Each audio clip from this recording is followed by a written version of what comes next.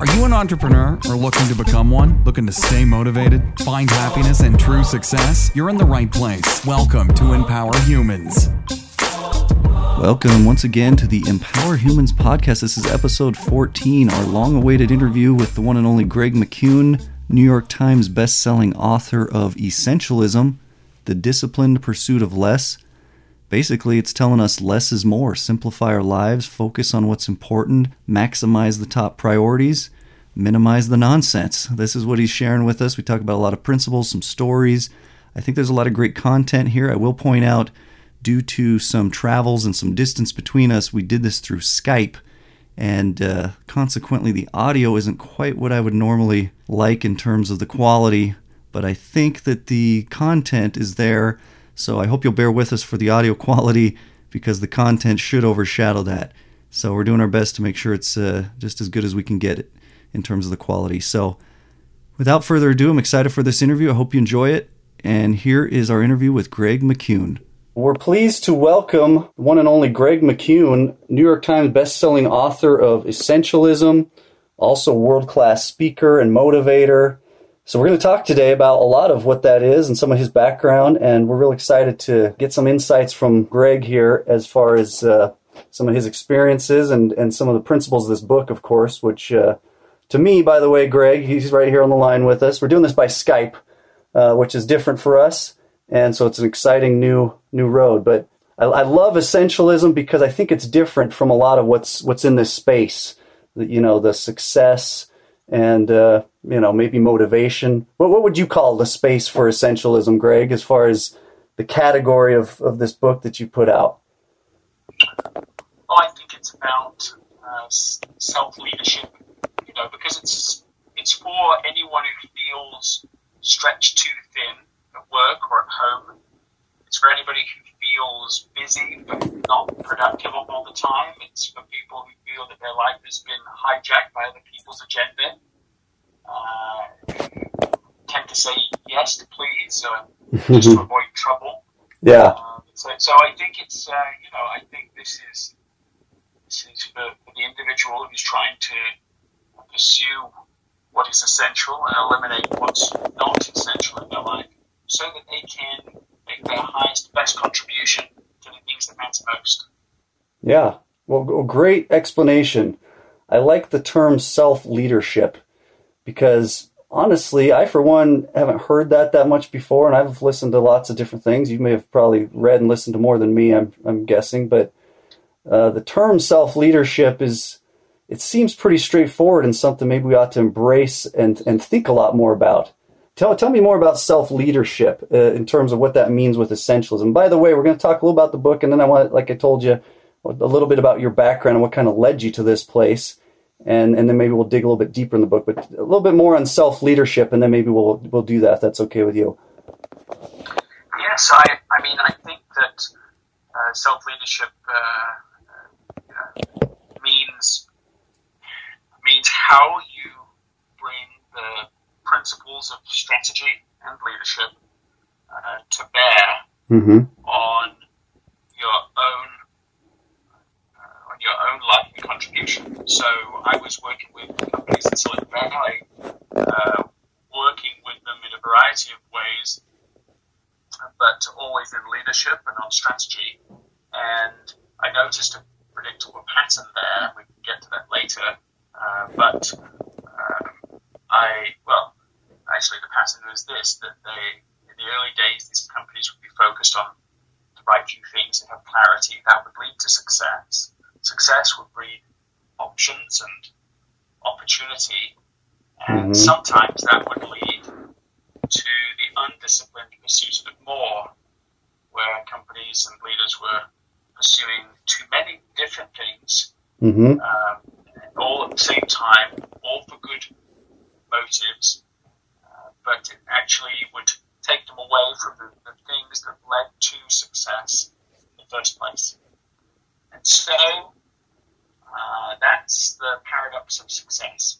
Yeah. But what self-leadership is illustrated in the second experience I had in the middle of all of this observation, which is I was received an email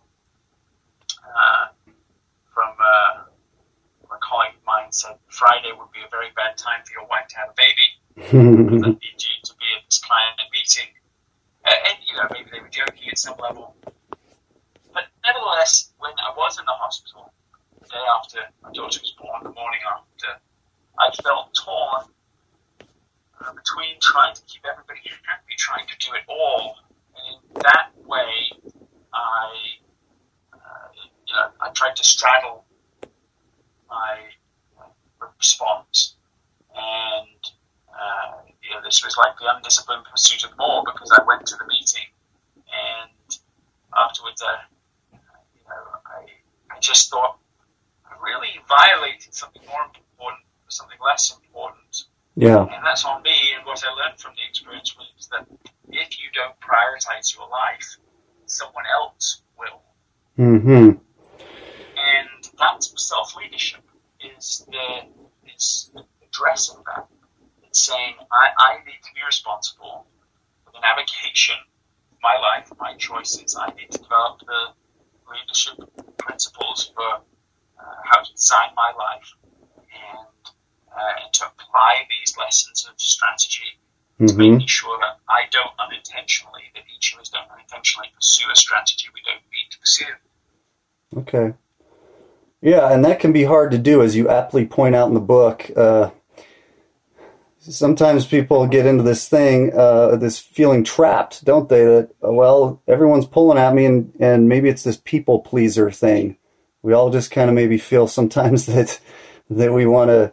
It feels better just to make sure everyone's quote unquote satisfied, but ultimately everyone will be less satisfied if we're spread that thin, won't we? Yes, I think that this is often what happens, is that people are not. There's so many options and opportunities to choose from, and people are reacting to this thing and that thing. They're looking at what other people are doing, either in person, just observing and trying to keep up with the Joneses, or with social media, it's keeping up with the Joneses on steroids. Mm-hmm. And so I do think it leads to people feeling a sense of,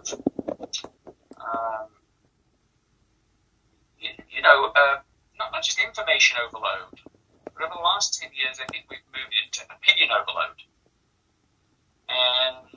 And it does, if we're not careful, it does bring the same kinds of effects as have been outlined in other organizational business strategy work.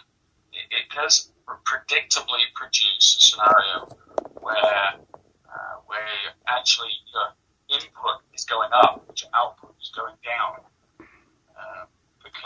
So that's a very unsatisfying experience. I mean, at the personal level, what that means is that your stress is going up, but the quality of your work is going down. Right. And this is I think, very unsatisfying way for people to live.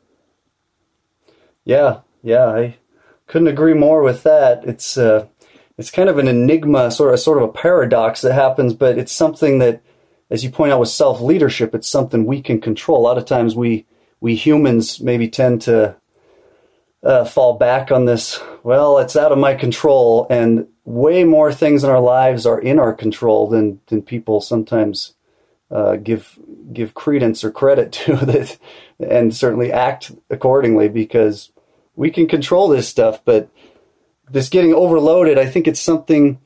You have an accent, so I take it you grew up, by the way, maybe across the pond, as they say. Yes, that's right. I was born and raised in England. Okay. Now, I, for one, have not lived in England, but I know obviously different parts and countries and continents of the world have some different cultural things. I know, for example, here in the West, England is part of the West, but here in America, there's always this hustle bustle, just trying to get ahead, and like you mentioned, keeping up with the Joneses. Is it like that over there in England, or is it maybe a little less or more, or what would you say? Well, I think that there's a lot of, I think most of the developed countries now are grappling with the paradox of success. Mm-hmm. And it's not that hard to understand why, because we've talked about the paradox of success as it applies to organization individual level, but the paradox is also true at the societal level. So the country may have started in a relatively simple state, but over time it adds more and more complexity as it tries to solve new problems and tries to scale and becomes a larger, a larger social entity. And in fact, this is outlined really brilliantly in a book by Joseph Tainter called The Collapse of Complex Societies, in which really he, using my own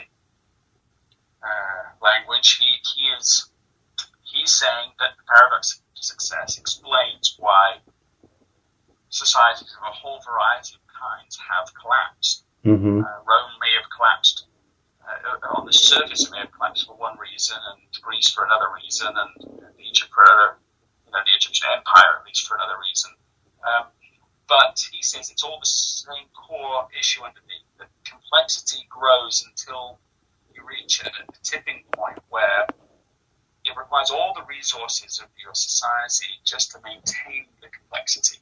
And what that means is that you've introduced into your society a fragility that isn't obvious at first. Because in fact, on the surface, you may have, as each of these empires had tremendous military power, strong, long history, many levels and evidences of success, and presently before your very eyes. But underneath, there's no buffer now with which to respond to the next challenge. And so it takes us off guard because you don't notice it, and then there's just no resources, no capacity to respond the next time. And so, I just think this is what I'm trying to say is that societies everywhere, what I think have been going through this process over the last, depending on the society, the last 50 years, and it has been very successful on a whole number of measurements. Very successful. I see lots of problems in the world, but I see lots of good things. Very interesting and exciting time to be alive. But in that success lies the challenge. We have to learn how to become successful at success. Otherwise, the success will overwhelm us, whether you're in England or in the United States or any other developed country. Yeah, and I appreciate that insight because it's true. I mean, we live in there's never been a time like this in the world, has there? With all the technology and advancements and ability to travel to and fro with great ease, compared to the past, where it would take many months just to, if you wanted to come across the pond here, it would have taken at least, I don't remember how long it would take, but now we can do it in a matter of hours on an airplane. So there's a lot going on in this world right now, and then this so-called hustle and bustle sometimes get the best of us too. And then in your book, at the beginning of the book, you said something to the effect, I think it was a quote, you said, "The wisdom in life consists of eliminating the non-essential." And I think there's a lot, if we kind of pick that quote apart, the wisdom is something that I think we all ought to be striving for. Eliminating the non-essential means saying no to things. And why do you think people have a hard time saying no, Greg? It's one of those things, and for me at least, in what I've observed in life, sometimes people have a tendency to just not want to let go of things, or they want to, it's almost, maybe in a worst case scenario, kind of like a hoarder's mentality. We just want to hold on to stuff. You know what I mean? So why do you think people have a hard time saying no from your experience and perspective here? Well, I think that people think they only have two options and they have three. What I think people generally view is that they think they can either say yes, basically politely, I can just say yes, or I can say rudely no. And so once people think that those are the only two options, then because they do care about relationships, because they don't want people just to think that they're more often than no. And what's simple, but there's a third option, which is to negotiate. Really, that's it. You either say yes or no, or negotiate. And it's to discover the negotiation options and to develop the skills and the character necessary to negotiate with courage and with compassion. Yeah. And once you discover that there is, for example, the polite no, the disciplined yes, the slow yes, the just can we talk about this? Once you suddenly discover, well, you can negotiate once that's an option. There are so many questions to ask. You can pause and ask a question. Yeah. Pause, even of your file leader, you could say, they can come to you. This happened to me. I'd like to take on this next project. Time I think I already been assigned 3 or maybe 4 more. I thought I was doing a okay job at all 4, and here they are with this next 5th project. It was an interesting project. It was a bit of a shiny project even. Mm-hmm. And I just, do I say yes? Do I say no? No didn't seem like an option. Just a plain old no. So, because I didn't want the consequences of just giving a plain old no without anything else. Right. So that's sort of off the table immediately. But just saying yes doesn't seem like a great option either. So step into the negotiation and I asked the question, I said, listen, can we just talk about this for a second? If I could only do one thing superbly well, which would it be? And would you prefer me to do that? Or would you prefer me to do 4 or 5 things averagely well? Yeah. Continue doing them all, and that's fine. It's not a terrible situation. I'm certainly willing to do that, or I can do something that's really meaningful and that might be more valuable. And actually, it didn't take them in this case long to even think about it. They said, oh, this is the most important thing. And actually, now that we're talking about it, that would be more valuable to have you just focus on that. And for the next year, that's what I did.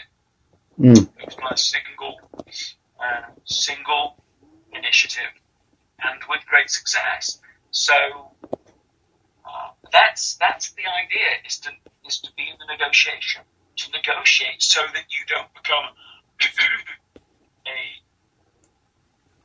slave to what can be non-essential, good but non-essential activities.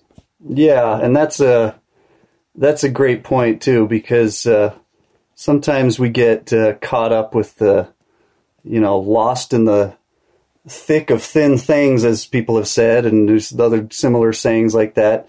And there's one thing you said too that I thought was interesting. We say there are too many forces conspiring to prevent us from applying the pursuit of less but better, which is an excellent phrase, less but better.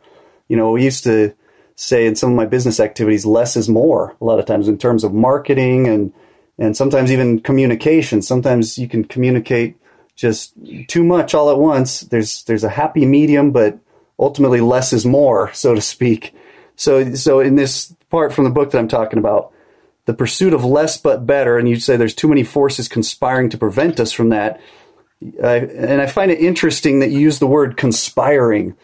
Do you think that there's a force in the universe kind of maybe trying to hold us back or something, that when we say, or it's just a use of a word, but I think it's fair to say, and we've talked about this on the podcast previously, we live in a world where if we don't take initiative and have some self-leadership, as you put it, for example, in our garden, we're going to have weeds naturally. We got to be taking constant initiative. So you talk about all these forces. So what are those forces? Because I talked previously in a podcast about Brendan Burchard. I'm sure you know who that is, right? He does a lot of motivational stuff, and one of the things he said was in his last book, High Performance Habits, there's 10 areas of our lives, and for a guy like you, maybe 10 areas is too much, and I don't have them all in front of me, but it's your relationships, spirituality, it's hobbies, all these it adds up to 10 things. Do you think we need to have our lives divided into so many categories too? And not that we're combating Brendan Burchard by any means, but what are your thoughts on that? And then these forces that conspire against us, as you put it, too. Yeah, let me just clarify the question. It feels like there's a couple of different questions there. Yeah, there are. So the first, well, this. Why don't you clarify? What would you like me to answer? Well, I know in the first part of the book, I think you call the first part of the book essence, and there's sections choose and discern, trade-off. Is it important, do you think, I'll just simplify the question really, as far as categorizing areas of our lives as part of finding what's essential, or just deciding this is essential to me? This, someone's a family man and they want their time with their family, their vacations with their family here and there. They want to succeed in business, perhaps, as well, I'm sure. Is it important to kind of subdivide these areas of our lives, do you think? Okay, so I think that we need to take a whole parts whole approach to life, which means you say, okay, what is it that I'm really trying to be and to accomplish with my life in totality? So I encourage people to take a personal quarterly offsite, which they should think not just about what their goals are, but also what their life, what the totality of their life is all about, so that they can look and imagine what their life, what things look like before they were born, and also what things will look like after they have died. So that's what I think you have to begin with. You have to say, okay, what contribution, what will matter after I'm gone, like 100 years after I'm gone, or at least 100 years from now. So way into the future. And so you're starting with this very long-term perspective. What will matter once I am in fact forgotten? What will still matter? That's a very big question. It's a thought experiment. But it's the place to begin because you want to think about the whole life picture. Then from there, you have to be ambidextrous about this because you have to go from that very big, long-term thinking to this, to all the way down to this moment. So you're going from, very long-term, and of course set some goals, 5-year goals, long-term goals, break it down to this 90 days. What are the few things we're going to get done this week, this day? That's all planning process where you break it down into smaller and smaller increments. So the key idea to me is not so much how many areas of life you have. There's lots of ways of compartmentalizing that. Yes, I tend too many from my own head to remember and handle, but I'm simple, so for me, I want to keep it as simple as possible. Sure. But however many pieces you break it into, in the end, it has to add back up to the whole at the end. So that's why it's whole parts whole. So every 90 days, you're going from the big picture, the whole, then you're through the weekly and daily planning process. You're identifying this quarter, then this week, then this day, what is the one most important thing I want to accomplish? If I could only do one thing, what is it? It's the most vital thing to pursue. It doesn't mean you won't do anything else. I certainly have never spent 90 days only doing one thing. But the difference is immense if I have done the work to get that clear. That's same for the week. So I have a process where once a week I am doing the deep discernment work to try to clarify the most important worked for that week. Yeah. I did it this week, did it last week, did it the week before. This is pretty consistent, disciplined process now. Yeah. Lots of other things going on, but it means that each week, each day, I get to identify, okay, what's the most important thing today I can do to help, achieve that weekly intent. And so, this is key. This to me is much more important than whether you have 10 areas of life or 5 areas of life or 3 areas of life, or however many you choose to break it down to. It's that it all starts with the whole vision. Break it down into these small, singular priority objectives, 90 days, weekly, daily. And each of those roll back up.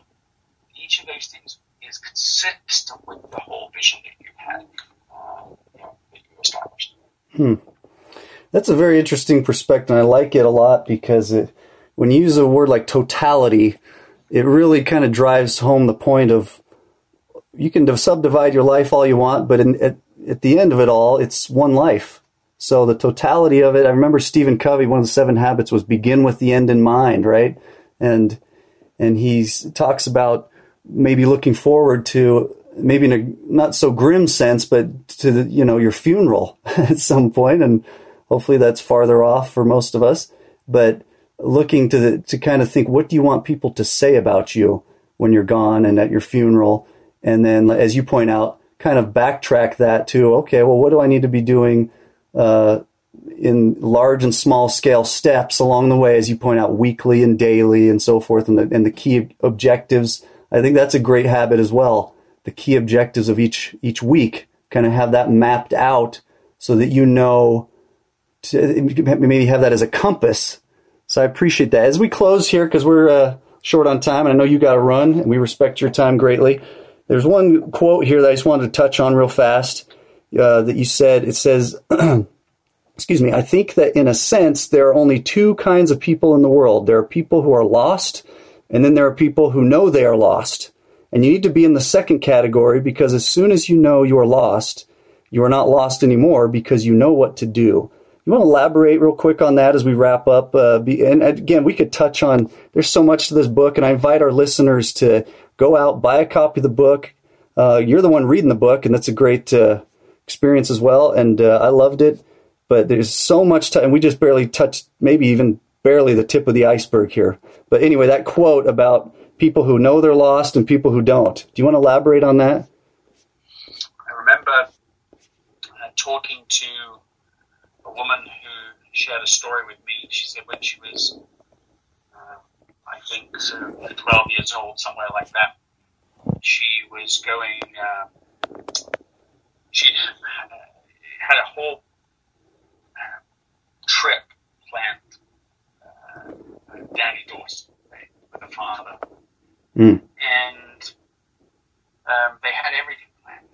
I mean, it was very specific. So it was, she was going to travel with him, business, and then he was going to go to his part of the event. She was going to stay in a hotel, and then as soon as that was over, they would go. It was going to be held in San Francisco. They were going to go to get Chinese. They were going to go watch a movie, go back to the hotel room, eat his sundae, go to watch another movie, and they've got the whole thing. Looking forward to this for weeks. And so she's in that anticipation, especially for the 12-year-old, is really strong. And everything is going according to plan, but right after her dad's finished the conference, an old friend of his is there, surprisingly, friends of many years, decades, is there with his wife. They said, we didn't know you'd be here, just barely, and then we heard and we came down here.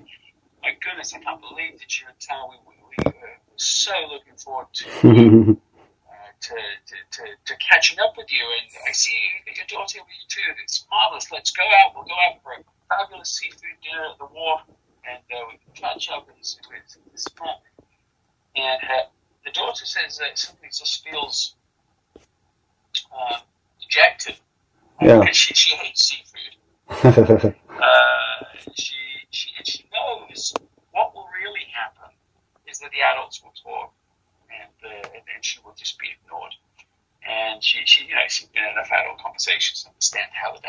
goes. And so she suddenly disheartened. But then her dad says, "Oh, that would be amazing. I'd love to do that, but everything is planned to the minute with my daughter, and so we just have to take a rain check on this." And just grabbed her hand, and off they went. I love that. And I was speaking to her about this decades later, and after her father had passed away. And the reason it was on her mind is because it was such a catalytic experience for her, that he'd said yes to her and no to this other really good and lovely thing, but that he had to make a trade-off, but he did. And I think one of the things we think of this is because the father, Stephen Covey, and you were just mentioning his good work in 7 Habits, and this is the moment. But I know that Stephen was always grappling, that he was always struggling to live the principles, and and that's the point, is that if you're lost in your life, but you don't really know it, you don't really want to face it, then you're just going to keep on being lost. If you're lost but you know you're lost, then you just pull over, find out, get directions, stop. What do I need to do? And he was doing that enough in his life, a lot in his life, that even though he didn't have all the answers and he wasn't by any means perfect in keeping these commitments, he was coming back on track again and again and again. Wow. And that's what you do if you admit that you're lost, is that you get back on track and back on track fast. And you have these kinds of moments that he did with his daughter. Wow. I love that story. I think that story's in the book, isn't it? It is, yes. Yeah, I remember that. Beautiful story and great. I think that's a great note to just wrap up on here. But yeah, there's something to be said for humility, just facing what we are, where we are, when that happens, and making adjustments accordingly. It's the same thing. Airplanes constantly just making corrections to get where they need to get. And there's something to be said for finding this balance and constantly, as you point out, with your own personal efforts, and Stephen Covey with his, constantly striving to maintain that, all on the foundation of predetermined values and objectives that we're trying to meet. So I can't thank you enough, Greg, for the time taken with us. Love your perspective. Maybe we'll have a sequel one of these days, and we can talk more about this. But again, the book is Essentialism, The Disciplined Pursuit of Less. One of the best books I've read, and or in this case, listened to in the last few years. And I can't recommend it enough. So thank you again, Greg. And did you have anything else you want to add before we wrap up, my friend? No, it's my pleasure. Thank you so much for having me. Okay, until next time, for our audience, empower yourself, empower the world around you. Thank you. Thanks so much for listening to Empower Humans. If you enjoyed the show, please rate and review this podcast. For more great content and to stay up to date, visit empowerhumans.com. We'll catch you next time.